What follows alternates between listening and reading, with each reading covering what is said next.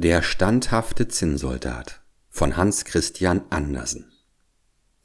Es waren einmal 25 Zinnsoldaten, und zwar waren es lauter Brüder, denn sie waren alle miteinander aus demselben alten, zinnernen Löffel gegossen worden. Sie schulterten das Gewehr, wandten das Gesicht geradeaus dem Feinde entgegen, und ihre Uniformen waren wunderschön rot und blau. Das allererste, was sie auf dieser Welt vernahmen, als der Deckel von der Schachtel, in der sie lagen, abgenommen wurde, war das Wort Zinnsoldaten. Das rief ein kleiner Knabe und klatschte dabei vor Wonne in die Hände. Er hatte sie zu seinem Geburtstage bekommen und stellte sie nun in Reih und Glied auf dem Tische auf. Der eine Soldat glich dem andern aufs Haar. Nur ein einziger war etwas verschieden. Er hatte nämlich nur ein Bein, denn er war zuletzt gegossen worden, und da hatte das Zinn nicht mehr ausgereicht. Doch stand er auf seinem einen Beine ebenso fest als die anderen auf ihren beiden. Und gerade ihm ward ein höchst merkwürdiges Schicksal zuteil. Auf dem Tische, wo sie aufgestellt waren, stand noch viel anderes Spielzeug, aber das Schönste davon war doch ein prächtiges Schloss aus Papier. Durch die kleinen Fenster konnte man innen in die Säle hineinschauen, und vor dem Schloss standen rings um ein Stück Spiegelglas, das einen Teich vorstellen sollte, kleine Bäume. Schwäne von Wachs schwammen auf dem Teiche und spiegelten sich darin. Das war alles sehr niedlich. Aber das Niedlichste war doch ein kleines Mädchen, das mitten in dem offenen Portale stand. Es war ebenfalls aus Papier ausgeschnitten, hatte aber ein Röckchen aus feinstem Batist und ein kleines, schmales blaues Band als Schärpe über den Schultern. Mitten auf dieser saß ein funkelnder Flitterstern, so groß wie ihr ganzes Gesicht. Das kleine Mädchen hob anmutig die beiden Arme in die Höhe, denn sie war eine Tänzerin, und hielt das eine Bein so hoch empor, dass der Zinnsoldat es gar nicht entdecken konnte und dachte, dass sie, wie er auch, nur ein Bein habe. »Ach, das wäre gerade eine Frau für mich«, dachte er, »aber sie ist gewiss zu vornehm für mich, denn sie wohnt in einem Schlosse und ich nur in einer Holzschachtel, die ich überdies noch mit 24 andern teilen muss. Nein, das ist keine Wohnung für sie.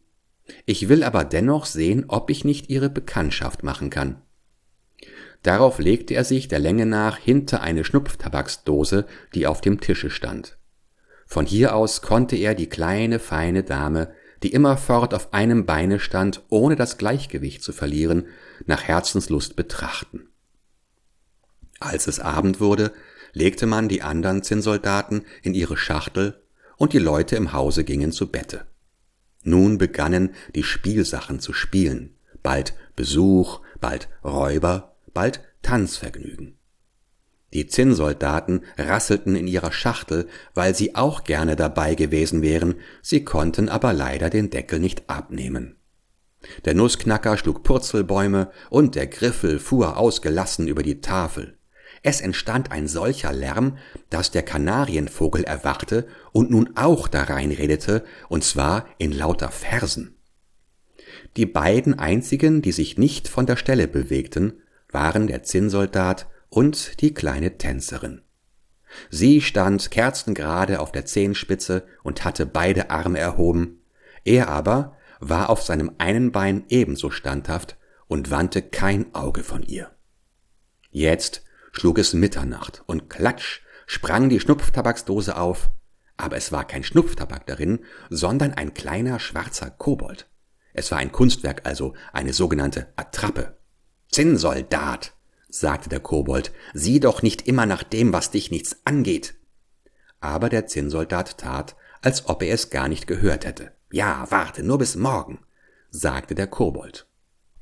Als es nun Morgen ward und die Kinder aufstanden, wurde der Zinnsoldat ans Fenster gestellt, und war es nun der Kobold oder der Zugwind, plötzlich flog das Fenster, das sich nach außen öffnete, auf, und der Zinnsoldat fiel aus dem 3. Stockwerk kopfüber hinunter. Es war ein rasender Sturz. Er streckte sein einziges Bein gerade in die Höhe und blieb, den Kopf und das Bajonett nach unten zwischen den Pflastersteinen stecken. Das Kindermädchen und der kleine Knabe liefen sogleich hinunter, um ihn zu suchen, aber obgleich sie beinahe darauf getreten wären, entdeckten sie ihn doch nicht. Hätte der Zinnsoldat gerufen, »Hier bin ich«, so würden sie ihn schon gefunden haben. Da er jedoch in Uniform war, hielt er es nicht für passend, so laut zu schreien. Nun begann es zu regnen, zuerst sachte, dann immer stärker, bis zuletzt ein tüchtiger Platzregen daraus wurde. Als er vorüber war, kamen 2 Straßenjungen des Wegs daher. »Oh, sieh einmal«, sagte der eine, »da liegt ein Zinnsoldat. Holla, der muss Schiff fahren.« Sie machten ein Boot aus einem Zeitungspapier, setzten den Soldaten mitten hinein und ließen ihn den Rinnstein hinunterfahren. Beide Knaben liefen nebenher und klatschten in die Hände. Lieber Himmel, welche Wellen rauschten im Rinnstein, das war ja ein wirklicher Strom. Das war ja ein tüchtiger Regenguss gewesen. Der papierene Nachen schwankte auf und nieder und drehte sich bisweilen im Kreise, dass dem Zinnsoldaten ein kalter Schauer überlief. Trotzdem blieb er standhaft, verfärbte sich nicht, sah nur immer geradeaus und hielt sein Gewehr stramm geschultert. Plötzlich trieb das Boot unter eine lange Rinnsteinbrücke. Hier war es stockdunkel, gerade wie in der Schachtel zu Hause. »Wohin geht wohl jetzt die Reise?« dachte er. »Daran ist natürlich der Kobold schuld. Ach, säße doch das kleine Mädchen hier bei mir im Boot, dann könnte es getrost noch einmal so finster sein.« In diesem Augenblick erschien eine große Wasserratte, die unter der Rinnsteinbrücke ihre Wohnung hatte. »Hast du einen Pass?« fragte die Ratte. »Zeige ihn vor.« Aber der Zinnsoldat schwieg und hielt sein Gewehr nur noch fester.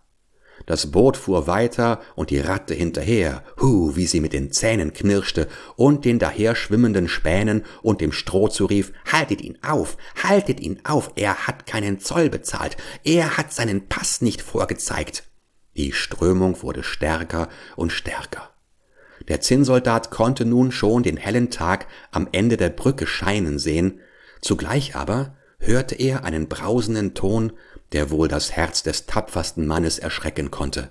Denkt euch, der Rinnstein fiel gerade am Ende der Brücke in einen großen Kanal hinab, und das war für den Zinnsoldaten ebenso gefährlich, als ob wir einen großen Wasserfall hinunter müssten.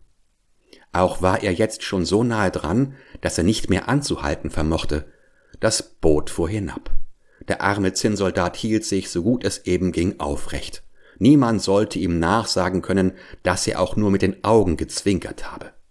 Das Boot drehte sich 3 bis 4 Mal im Kreise und füllte sich dabei bis zum Rand mit Wasser. Es musste sinken. Schon ging dem Zinnsoldaten das Wasser bis zum Halse und tiefer sank das Boot. Mehr und mehr löste sich das Papier auf, jetzt ging dem Armen das Wasser schon über den Kopf. Da dachte er an die kleine, niedliche Tänzerin, die er nie wieder sehen würde, und wehmütig klang es ihm in den Ohren, »Leb wohl, du tapferer Krieger, stirb oder kehr als Sieger heim in das Vaterland.« Nun zerriss das Papier, und der Zinnsoldat fiel hindurch, wurde aber in demselben Augenblick von einem großen Fisch verschlungen. Wie finster war es da drinnen! Da war es noch schlimmer als unter der Rinnsteinbrücke und überdies so entsetzlich eng. Trotzdem blieb der Zinnsoldat standhaft und lag, solang er war, mit dem Gewehr im Arme da. Der Fisch fuhr wild umher und machte die entsetzlichsten Bewegungen. Endlich wurde er ganz still. Wie ein Blitz durchfuhr ihn ein scharfer Strahl. Dann drang ein heller Lichtschein hinein und jemand rief laut und verwundert aus, »Der Zinnsoldat!« Der Fisch war gefangen, auf den Markt gebracht und verkauft worden.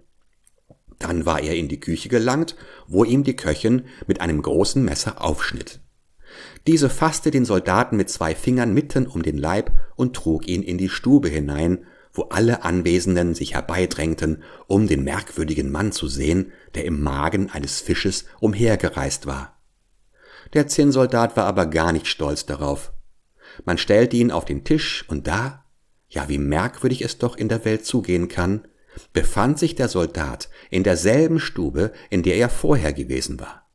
Er sah dieselben Kinder und ganz dasselbe Spielzeug stand auf dem Tische, nämlich das prächtige Schloss mit der niedlichen kleinen Tänzerin.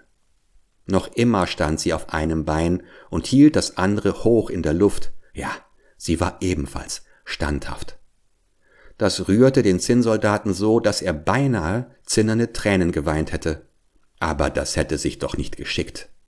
Er sah sie an und sie sah ihn an, aber sie sagten nichts zueinander. Plötzlich ergriff der eine der kleinen Knaben den Zinnsoldaten und warf ihn in den Ofen, obwohl es gar keinen Grund dazu hatte. Der Kobold in der Dose war sicherlich schuld daran. Der Zinnsoldat stand hell beleuchtet da, es war ihm glühend heiß. Ob es aber eine Folge des wirklichen Feuers oder seiner übergroßen Liebesglut war, das konnte er nicht unterscheiden. Alle Farbe war von ihm gewichen, ob dies aber schon auf der Reise geschehen war oder ob es von seinem großen Kummer herrührte, wusste niemand. Er sah das kleine Mädchen an und dieses sah ihn an. Er fühlte, dass er zerschmolz, aber noch stand er standhaft mit dem Gewehr im Arm. Da ging eine Tür auf, der Wind ergriff die Tänzerin und sie flog wie eine Sylphide ebenfalls gerade in den Ofen zum Zinnsoldaten hinein, loderte in hellen Flammen auf und war verschwunden.